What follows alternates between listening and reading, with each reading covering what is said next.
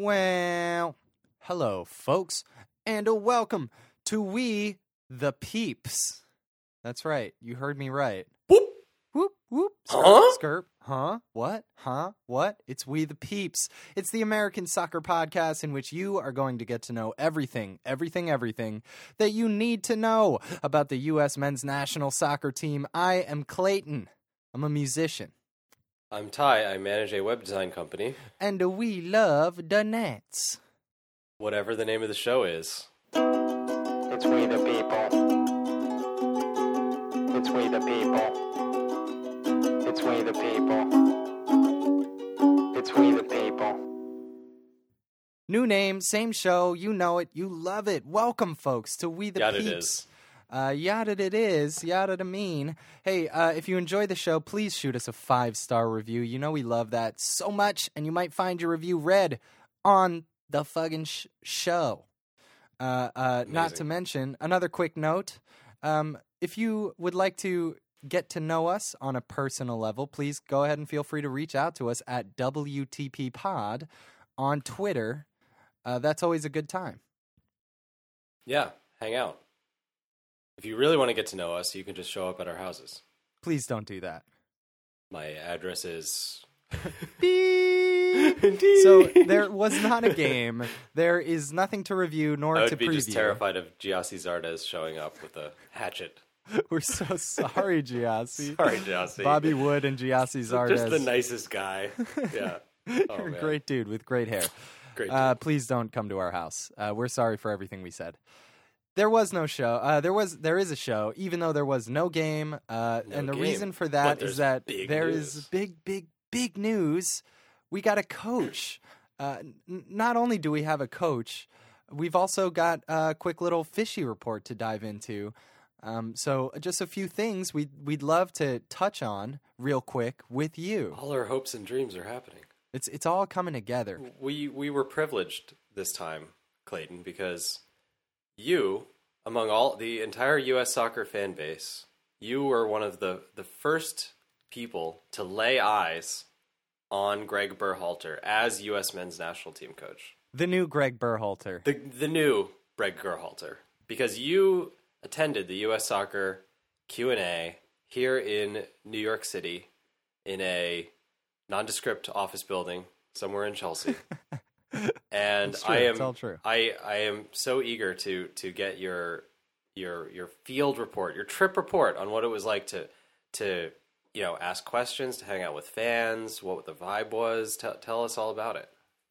I shall. I have a couple quick anecdotes I just have to share with you from my in-person experience, my first time really getting to come into contact with some of these U.S. legends who I have been following and falling in love with over the past dope. 4 years. So dope. Keep in mind, folks, as you're listening to this, that if you enjoy this type of thing, we have what we call the Peeps coming up. It's our yearly award show in which we nominate. Ty will nominate people to win Peep Awards. It's a real award that we made up. And I will judge who gets to take home the award at the end of the day. So it's just a yearly celebration. We kind of look back over everything that's happened. And by the way, that includes...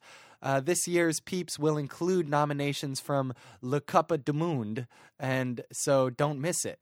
Absolutely, and we have some late-breaking changes. Whatever nominations I had planned before, we've got this whole Greg Berhalter thing going on. He's This the is a big deal. Greggest. He's the Berhalter. Let's do this thing. He's the Greggest. He's the absolute Greggest. So my favorite anecdote from my evening with the U.S. fans, by the way, thank you first and foremost to the U.S. Soccer Federation for putting this together. American Outlaws, hooking it up. Thank you, American Outlaws, for feeding me and my new friends Daniel, who you will hear in an audio clip. He's a fan just like you and I, and you and you, Ty, and I. And he was there. We ate tiny grilled cheeses, dipped them into some tomato sauce. They were delicious. There was a tofu thing that I passed on, but I'm sure it was good.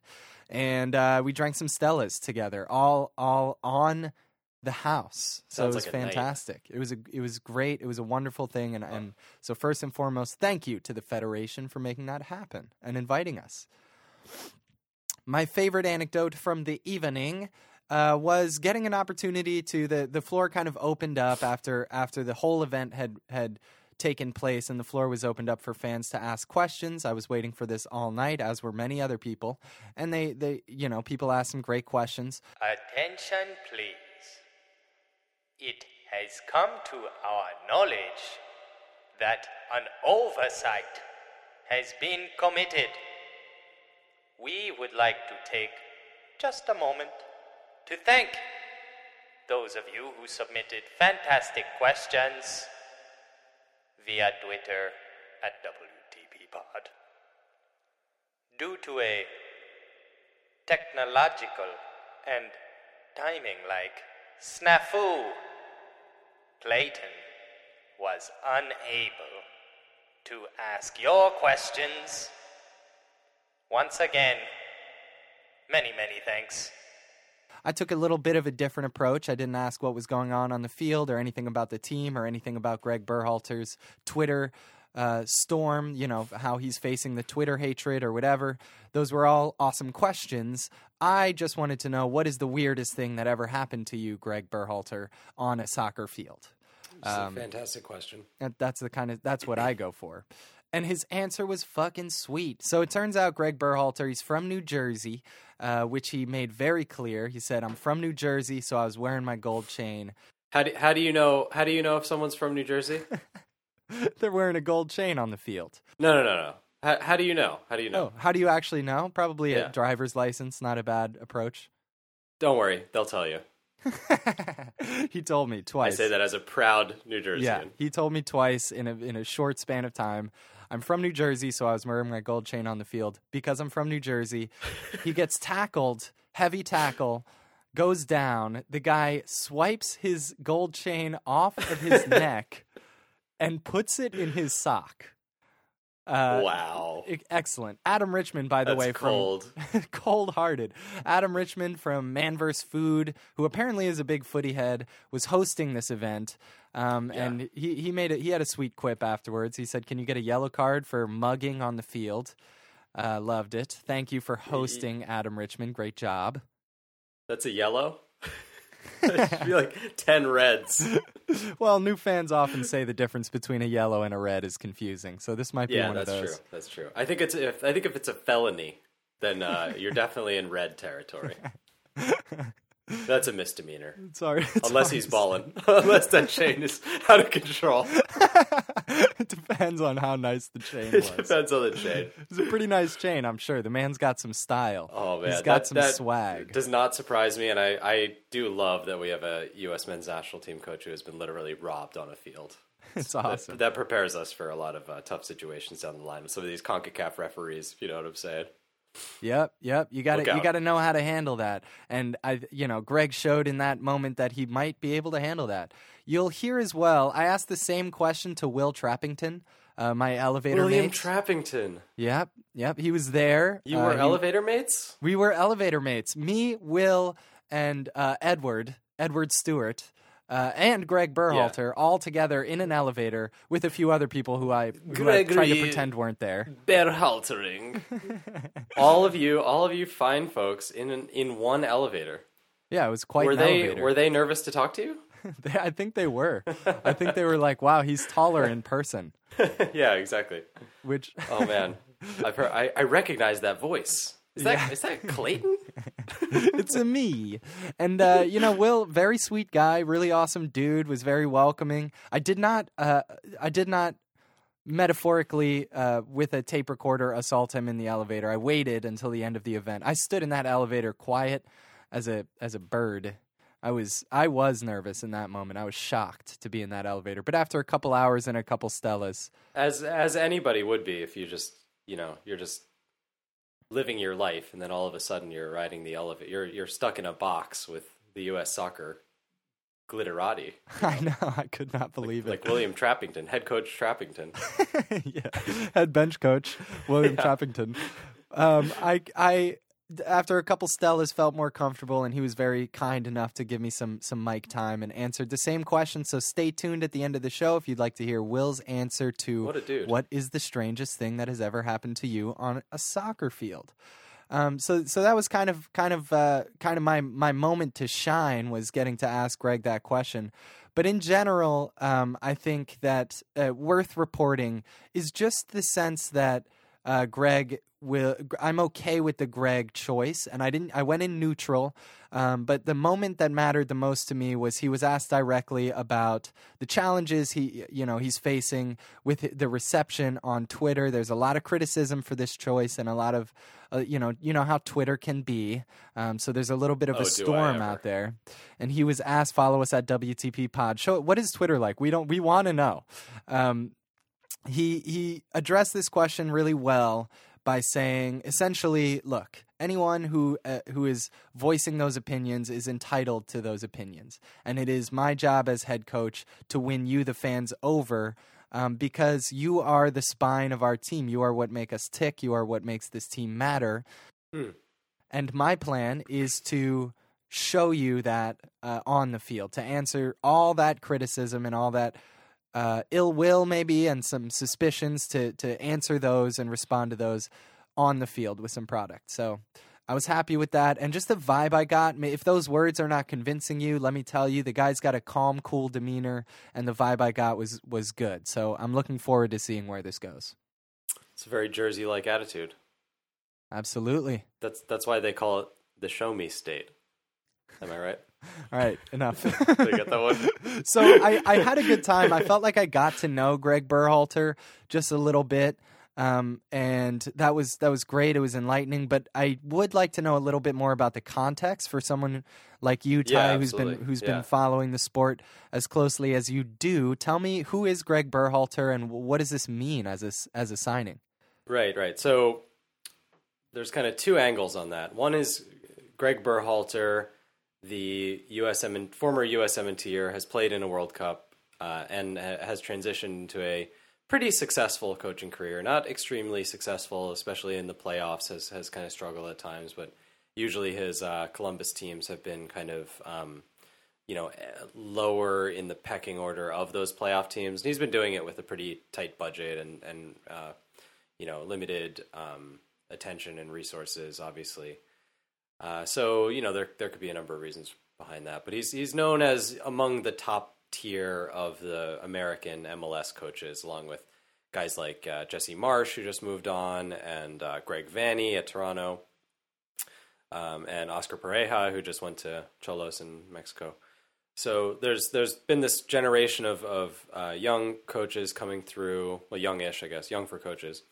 The next generation of coaches who have a little bit more of that direct national team experience. They have a little bit more of a player-centric mentality, more of a man-manager style, if you will. And these are the coaches who have been growing more and more in success in MLS in recent years, as MLS has evolved from being like sort of like a weird extension of the American college game, where you have these like old school Ziggy Schmidt and what's that dude? Shellis Heineman at Dallas, who's the one who pissed off Bobby Warshaw so bad. That kind of coach is kind of dying out. I think the authoritarian, handle everything kind of guy, and it's more about these coaches who can really connect with players and get the most out of players. And you saw that this year, particularly with someone like Gyasi Zardes coming in, who we know and love and understand the limitations of. And for Berhalter to have got, I think they got 18 goals maybe out of Gyasi Zardes this year. That's no joke when you consider what we've seen, the shield your eyes moments that we've seen from Gyasi in a U.S. kit. So he's clearly a coach who can get the best out of a wide range of players. Another highlight recently, obviously, is Zach Steffen, who came back or I guess didn't really come back. I don't know if he was ever in the MLS system at all, but he went straight to Europe after he was in college. And then when he came back to the U.S., he joined up with Columbus, and it was a little bit unclear. His career seemed a little bit stalled out, and they've taken that and turned it into like literal gold with a $10 million, $7 or $8 million transfer to Man City that just got officialized. Is that official? That is a fish. So, bang, bang. So Zach Steffen is a Man City player as of now. He'll probably go out on loan, but Quite a return both for Stefan, who is now kind of a presumptive US 1 or 2, kind of 1.5 along with Horvath, and for Columbus. And he's had a lot of stories like that with guys like the Costa Rican defender, I think it's Giancarlo Gonzalez, who was at Columbus for a little while and got sold off to Europe. And he's had players who've come in that they've gotten a lot out of, where these are really, high quality players like Pipa Higuain, who brother of the Higuain, who came in as a relatively unheralded, journeyman style player and has turned into one of the more dangerous attacking threats in MLS in recent years. So he's got a pretty strong history of success in this league, and I was calling for one of these guys to be hired from this crop of newer American MLS coaches, because they lack the all or nothing ego of definitely of a foreign hotshot foreign coach who would come in, but even of someone like Ziggy Schmidt, who I think is a fine coach in many regards, but like the title that Seattle won, you saw Ziggy Schmidt earlier on in the year, a more sort of a larger personality, somebody who controls more aspects of what goes on at the club, sort of start to fail at Seattle. And you saw Brian Schmetzer come in, who's a total players coach, was a player for a long time, understands that guy loves a locker the Sounders. Room. And absolutely loves the Sounders, and he's just there to keep the Sounders moving. He doesn't need it to be Brian Schmetzer's team. He's there as a servant of the Sounders. And that led to great success with them. And I think that kind of narrative is becoming more and more prevalent as the game has evolved. So that's what I'm looking for, is somebody who's going to come in with little ego and just see themselves as a steward of the U.S. national team program going forward. And for us, I think for whomever it is, whatever country it is, that's often the best choice. Sometimes you need to shake things up. And Gus Hiddink is a really good example of where that can work really well, where your system has kind of stagnated a little bit and things aren't working and you need to shake things up. And I think Jurgen Klinsmann even did a lot of those things when he came in for his first tenure, which was a successful 3 years. So, for me, it was time to come back to something simple and to somebody who would look at the U.S. as a system and not one team, pardon me. Someone who would look at the senior national team as the tip of an iceberg that needs to be cared for and kind of curated towards greater success in the future. And someone who does not see it as a stepping stone for their own career, right? So I'm Absolutely, sure yeah. that it is the case that as great as this is for Greg Berhalter's career, his number one objective is that this team does well. And I bet that if this, I don't know what the circumstances would be for this, but if somehow Greg came to the conclusion that it would be best for the team if he wasn't around, I bet he'd fall on that sword. I mean, the guy really wants the best for this team, and that's the best we can hope for. That's an interesting observation. I think that's the kind of thing that you can only get from proximity, I guess. So it's interesting that you might have picked up on that, just seeing the guy interact with folks. Because the last two guys we had are definitely not in that camp. Yeah. You didn't know that factually until it started to happen, but you just kind of know that personality wise that both coaches were very, very egocentric and both very sort of convinced in the validity of their own soccer worldview, to say the least. So yeah, I just love that we have somebody who seems like they'll be more of a servant for the program and less molding the program around them and their style. And I think that's going to be really valuable. Not to mention the fact that, this is a business and USSF has a decent amount of money and makes a decent amount of money. But when you're spending $5 million to pay Jurgen Klinsmann, I mean, that ties things up for other initiatives or programs that you might want to do. It's budgeting, that adds up. Every bacon, egg, and cheese adds up. That's right. And that man ate a lot of them. So I don't think Greg Berhalter eats a lot of bacon, egg, and cheese. As I have to He's say. a skinny dude. We might have to force a couple on him at some He's point. pretty here. fit. He's pretty Yeah, fit. yeah. I'm They a played little worried at about the him, event. They I played a gotta say. hilarious clip of Greg Berhalter on the sidelines, like doing a sweet scorpion back heel to get the ball back in play. Nice, And, nice. I they love made that. him I love watch when it many coaches show off the times. touch. Yeah. It was pretty funny. It was Yeah, pretty funny. yeah. He was So, like, "I don't think yeah. I'm going to do that one again. I think I topped. I think I peaked Nice, on nice. Yeah. Well, I think we ended up in a good place. Personally, I get the criticism. You know, there was mention of guys like Julian Lopetegui. There was mention of guys like Tata Martino, who would be definitely in the abstract. I think more.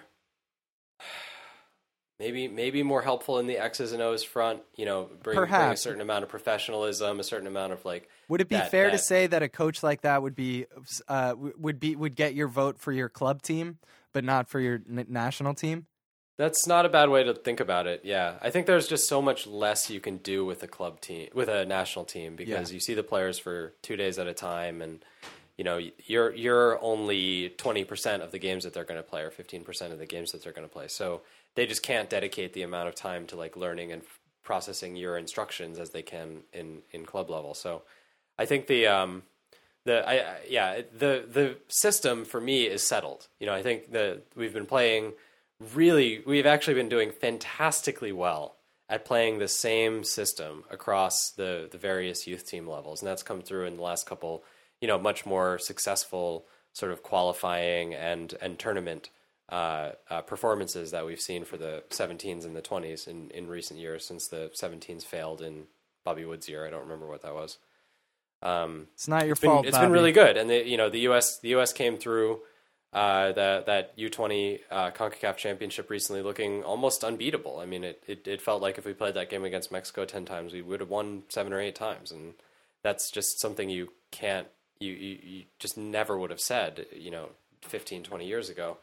And the consistency really matters. And when those players are, you know, as invested and as immersed in youth teams as U.S. youth internationals are, you know, I think it's incredibly valuable. And whenever I've had the chance to talk to players about that, I think they feel that sense of comfort in times of turmoil or times of great turnover, that they can come in and they can do the job that they were trained to do when they were 16 years old, and it's still going to be the same job.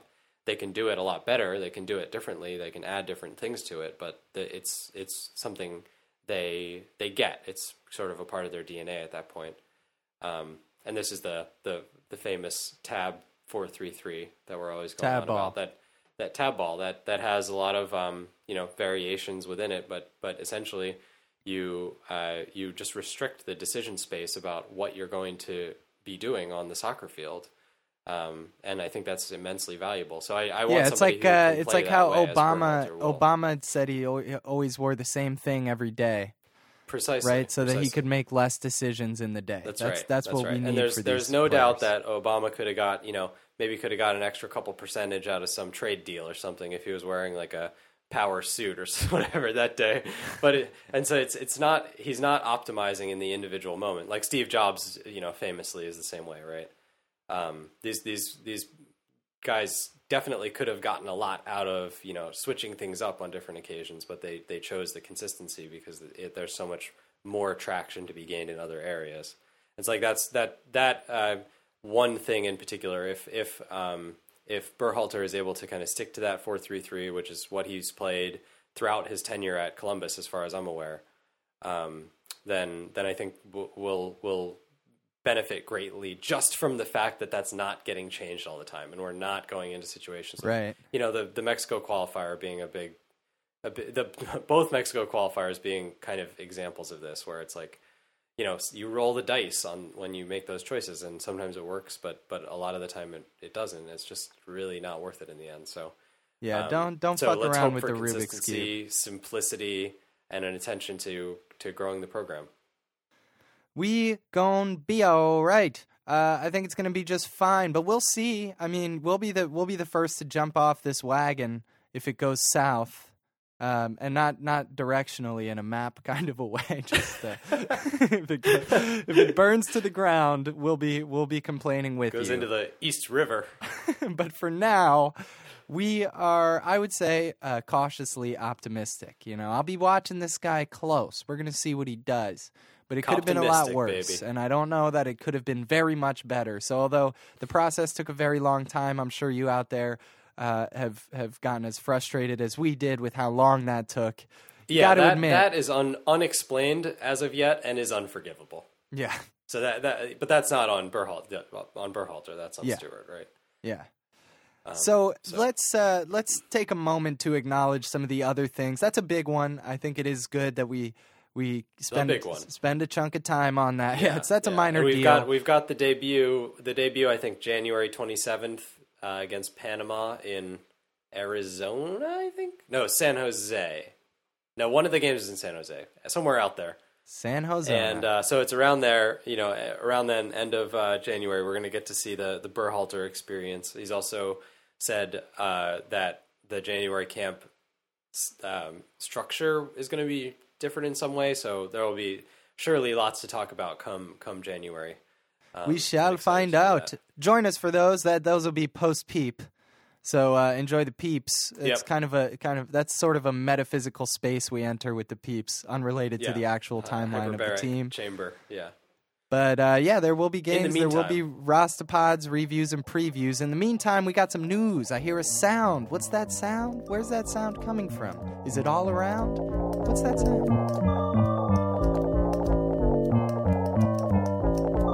Welcome to the Fishy Report, Fishy Report. Welcome to the Fishy Report. Woo! Oh, I know what this sound is. I know what it is. It's time for a Fishy Report. It's time for a Fishy it's a Report. It's beautiful everyone's sound. favorite segment of this show. It's the segment of the show in which we report on our young players.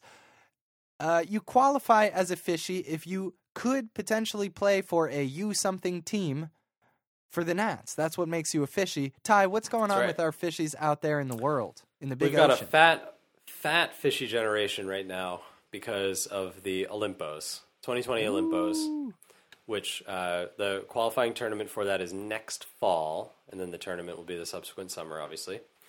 And because of that, a number of players who are in their 20th year, 21st year are going to be still considered fishies at this point, which is unusual. So a lot of the time our fishies have to be younger. But in this case, our fishies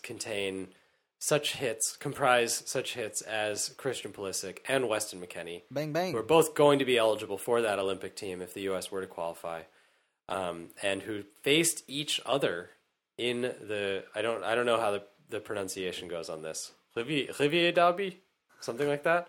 Schalke Dortmund. Rivier Derby. Derby. And it went intriguingly, uniquely for Weston, who was stationed as a attacking second striker. Weird. Yeah, so he was playing kind of like a 9.5. He's kind of a Swiss Army knife for that Schalke team. Yeah, isn't he? yeah. He was playing second striker with Burgi. I forget the Burgstaller. And Burgstaller, so the Schalke's down to one striker essentially, and Burgstaller is a very good one. He goes down with an injury. Haji Wright, who got to come in last week, by the way, I'll get to him. He's also out with an injury, so he's their maybe sixth choice striker. Did Haji and he's out Wright with finally injury. make it to the He Schalke first started. team? He Wow. started. So he They started always did last say week, they and had a then plan this one for he him. was I never hurt. believed them. I still don't believe them. We'll get to that. So Weston is playing second striker. Then Berge goes down with an injury. So now they're down their top six strikers, and they bring on the left back Hosma Mendil to play kind of like he's also like a second striker, which meant that Weston was kind of the 9.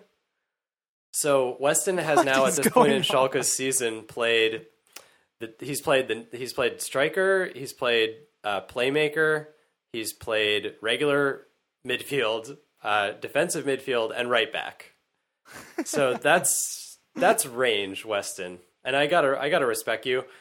However, Weston was pretty anonymous on the day. Unfortunately, his He didn't get a lot of chances to combine, obviously, when you have, very little attacking threat overall. Schalke lucked their way into a penalty to make the game tight, but Dortmund were controlling it the whole way and won 2-1. Pooley Baby was stuck behind Jacob Brun Larsen, who is a mystery to me. He's just a total milk toast, wet toast, 5 out of 10 all the time. Yet Lucien Favre likes him over Pulisic in a lot of cases. So Pulisic was on the bench, came on for the last 5-6 minutes, I think, and didn't get to do a whole lot. So it wasn't the clash of U.S. Titans that I was hoping for, with Weston out of position and Pulisic on the bench. But they did hit the field for at the same time for a little while. So that was exciting for one of the most one of the games you circle on the calendar for European football for the year. To have two Yanks appear. The last was it the last special. Riviera Derby? Or was it 2 years ago? There was one of them that was 4-4, which was just utterly insane. So I guess there's got to be a miss in there somewhere for us. And in that one, Weston got a yellow. Had to be. I think subbed Weston off. was off early. I think Weston went off at 0-4 in that game. Which is not good. Oh, jeez. Anyway, so he's a mystery, and it's plausible that he kind of ends up anywhere along that continuum, But so far, that's the way that that Domenico Tedesco has been using him at Schalke, is basically just to fill gaps when they appear, and I'm perfectly happy with that, because he's been playing whenever he's been fit. He's been playing, and he's been quite useful. Definitely more useful in defense than attack. But if he can help with a pressing game or something like that, I'm all for him. It sounds like a we like you situation. Like we like you, Ringo, and no one knows how to play drums. No one's on the drums, so you got that. Good way to put it. So so that was the last match. I'm not sure how long it's been since we've had a fishy report, but Pulisic has been hurt.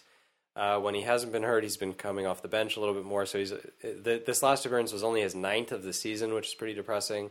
4 starts so far this season between injury and being on the bench. So not a great year so far. Some statistical output. He's got a couple goals, a couple assists.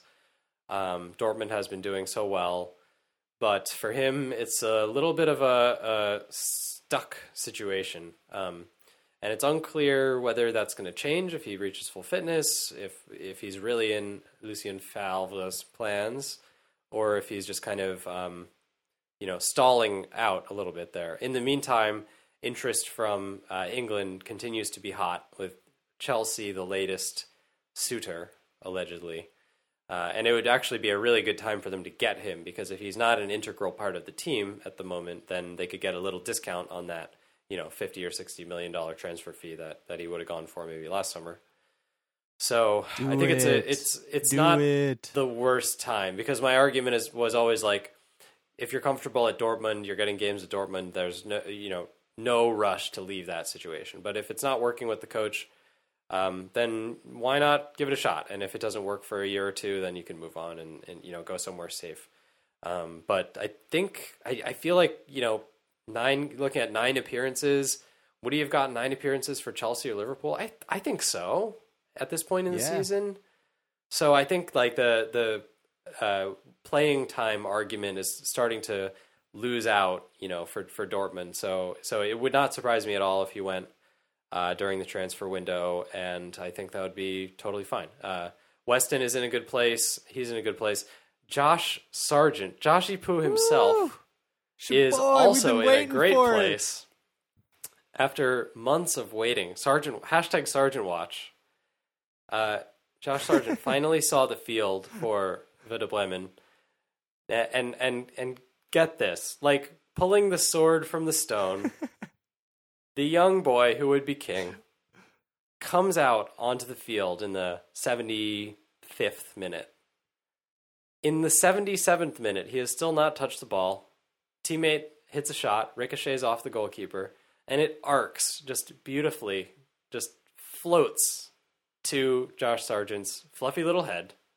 It's so fluffy. And he just pokes the ball home with this sheepish grin of how nice it must be for the game to be so easy for him.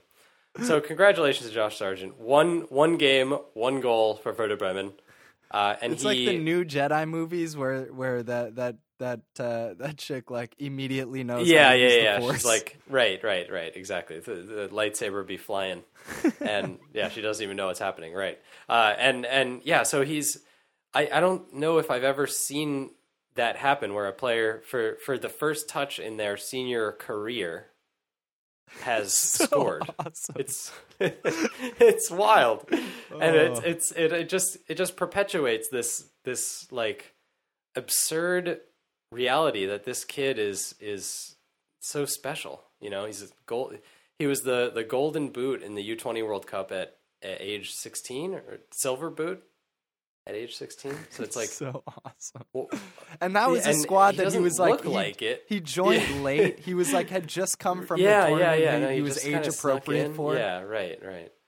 Yeah, so it's perplexing in some ways, but he's really freaking good, and he belongs at that level. So I think we'll certainly take a lucky goal, as we did with Timothy Weah earlier this year.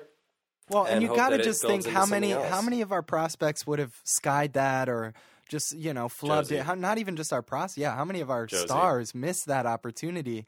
Bobby And the kid's Wood. ice cold. So first of all, you call it a lucky goal. It's one touch. Yes, It is Zardes. a little bit lucky, but first of all, the kid's got to get to himself to the right place. Shoves off. Probably has to shove. I did not watch this. I've only heard about it from Ty, but it's amazing. Probably has to shove off a defender at some point to make some space, and then has to not miss. And it's not necessarily a difficult goal to finish, but it's also equally as easy to miss that chance and just think, wow, what if I almost scored, and then you go, Sure. then you're waiting, then it's minutes and more minutes and more minutes, and you're waiting on his first goal. Now he can go out, just have fun, enjoy himself, and if he scores, he scores next time he gets minutes. I think it's Right. so awesome Yeah, for his absolutely. psychology, and it's Absolutely. well earned too. This goal is Yeah. a well earned thing. People do forget that being in the right place is a skill. So seeing the opportunity unfold. Talk to Berbatov, man. Absolutely. That dude made a career out of just being in the right place. I love that guy. Well, it always reminds me of Clinton, of Dempsey, because he's Bill? Bill always in the right place. That dude, famously. Famously in the right place at the right time. Not him. Clint Dempsey. He just. What would you say? Half his Ugly goals, goals. maybe, or just Ugly like goals. ugly little scrappy, like the goal he scored against Spain, where it's like, yeah, you didn't really have to do a whole lot, but the fact that you decided to stand there is unusual. Yeah. And the fact that you managed to get there without a defender on you is also unusual. So to stretch the credit for the tap in as far as we possibly can, great tap in, Josh. And Great here's tap to in, many Josh. more. Here's to And I'll many more. We're so briefly. proud of you. I'll briefly mention Timothy Weah continues to not get any game time at all, so it looks like a loan is quite likely there.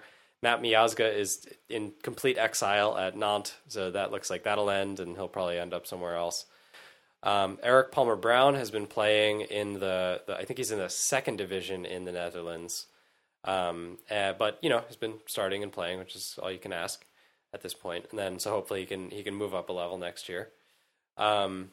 CCV, I think, has been mostly on the bench or not in the squad lately, so that second loan year doesn't seem to be working out so well. I guess it's the third loan year at this point. And that's a situation where he just needs to go somewhere that owns him, that will really want to invest in his future, because bouncing around between all these like lower tier clubs that don't really care about his future. Especially It's for not working defenders. out. No club wants Yeah, to bring yeah. in a defender for just a year, unless you're way Right. outsized for that club. Right. And I'll swing back around, loop it all the way around to Haji Wright, who many listeners might not even be familiar with, but got Bundesliga minutes before Josh Sargent. Haji Wright was a former sort of Cadillac youth team striker for the U.S. in the Christian Pulisic era. So he was usually on those same teams that Pulisic was on. And he scored tons and tons of goals, but the question with him was, can he translate it to senior level? Or is it the case where he just kind of got big before other kids, and was able to exploit certain like raw attributes that are more pronounced at youth team level. Like these quarterbacks in college football who throw for 8,000 yards a game and then can't complete a pass in the NFL. Like, is he going to be one of those guys? And he's had limited It's over 9,000. over 9,000. He's had limited chances at senior level, but he was at Sandhausen last year in the 2 Bundesliga, and he scored, I think, 1 goal in 16 games, something like that. He scored in his first game and then just didn't score the rest of the year. So it was really bad. Really didn't work out. But he has been scoring and doing well for the Schalke reserve team, which I think is in the 4th division. So he's clearly good enough for the 4th division. Probably not the 2nd, and it's not looking like the 1st.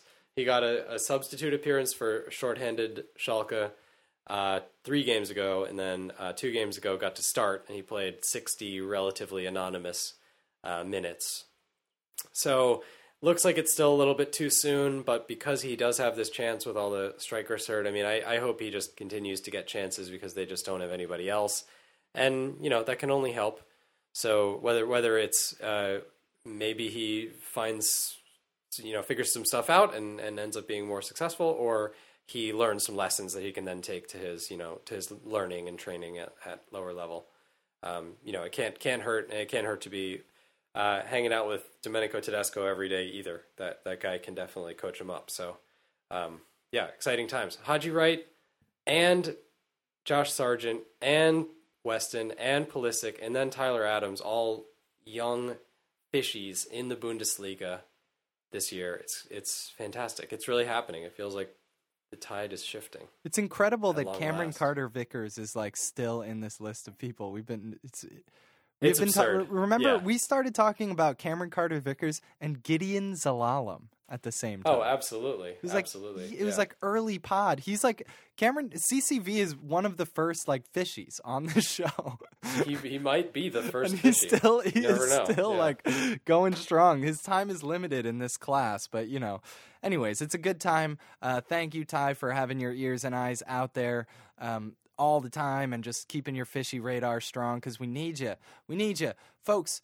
Don't forget 5 stars on iTunes if you're listening on there. We love that, and you might just end up on the show. We're gonna have to start working on maybe getting Greg Berhalter on here. See what we can do about that, or just keep Jurgen around. Whatever works for the moment is just fine. Yeah, I'll have to work on my Berhalter. Jersey! Just random Jersey guy accent. Yeah, right, yeah. Folks- Soprano-ish. Yeah. Folks, I absolutely love typing in all lowercase letters, because screw the rule book, and if it's a good paper, you can't not at least give me a B. You know what I'm saying? It's some John Cage shit. Yeah, we love that. I like hang drying anything and all things. I mean, machine drying scares me. I should have said I don't like machine drying. It's terrifying. It's the worst. First, they dry our clothes. Then they become our masters. Where does it end? Where does it end? And I like those square scan thingies that can take you to any link. You know what are those called? Or is there a name for those, Ty? Web guy? The squares. Do you know what I'm talking about? I have no idea. It's sorry. it's the square grids with black and white markings. It's like a square version of a barcode. Oh, QR codes? There you go. Oh, There's a word for it. Them shits is bomb. I QR love codes are the best. They're the best. They're the Yeah. fucking best. Take you anywhere. But oh, by the way, stay tuned for clips from Daniel, my new friend, and Will Trappington, my forever friend. But I just don't love any. I don't love any of those things. I don't love those audio clips. I don't love QR codes, and I don't love drying things by hand as much as I absolutely love the Nats, the Nattingtons. Go, boys. New era. It's Greg's team now. Here's the keys, bruh. Bring it back in one piece. It's we the people. It's we the people. It's we the people. It's we the people. Let us begin with Trap. Hey, I'm here with Will Trapp. Just wondering, Will, what's the weirdest possible thing that has ever happened to you on the soccer field? Wow, it's a tough question. I have to think about it a little bit, but I would say the weirdest thing that happened. First thing that comes to mind, training applies here. Oh my gosh. Weirdest thing that ever happened to me was, oh my gosh. We were in Belgium this past game against Italy. I swear to God, bomb goes off. It sounded like a bomb. Excuse me, Will. The stewards of the stadium in Genk didn't move a muscle. Excuse me, Will. 3 fans run onto the field. 3 fans run onto the field. Stewards continue to sit there. Meanwhile, we're on the bench, panicking like there's a bomb that just went off. I swear to God. So what's your first thought? Are you like, I'm like, get yo, out of we need here? to, like, there was like a hesitation. Yeah. Matt Miazga's right next to me. We're both kind of like, What do we do? No reaction whatsoever. Never seen anything like it before my entire life. All right, thank you so Cheers, much, bro. Will. Thank you for everything you're doing Absolutely, for this team. for sure. Next up, a fan interview with new friend Daniel. All right, so I'm talking to the homie Daniel, a true official USMNT fan. We've just been chopping it up and eating tiny pieces of grilled cheese, having a good time. So I'm just wondering, like, what kind of got you into soccer in general? Sure. So my parents are from the former Soviet Union, and I kind of liked it. Like, I remember I was in I think Japan for the 2002 World Cup, and I kind of watched it on and off. And for whatever reason, the 2010 World Cup was the first World Cup that I was like really, really watching it. Right. I also, yeah, you can take it. Thank you. I also got FIFA, I think, that year. Which FIFA. Amazing. Yeah, FIFA created a lot of soccer fans, I think, in the country. So you're an actor as well. I am an actor, yeah. How do those two lives interact for you, the creative life and the soccer life? It's a good question. You know, you'd think, well, I think, like, if there was a sport that actors would like, I actually do feel like it would be soccer, in the sense there's, like, so much drama. There's,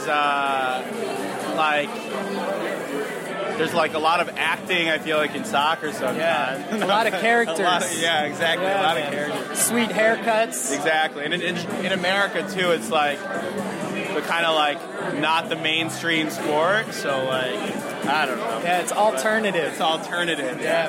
But, I don't know. I like, at this point, I have, like, a routine, I feel like, in Chicago, where I go to the Globe, which is an awesome pub. Daniel's from Chicago. Chicago, by the way. Yeah. I go to the Globe. I watch Premier League on Saturdays, usually Saturdays, sometimes Sundays. And then if I have rehearsal, I go to rehearsal on Saturdays. And then if I'm in a show on Saturday, like at night, I go to the show. So it's just like, it's clockwork at this point. But, integrated. What? It's all integrated. All integrated. Yeah. So what are we going to do about the Chicago Fire? That's a good question. Get them the hell out of Bridgeview. Bridgeview's low. All right, man. So, all right, Appreciate that so thank much. you, Clayton.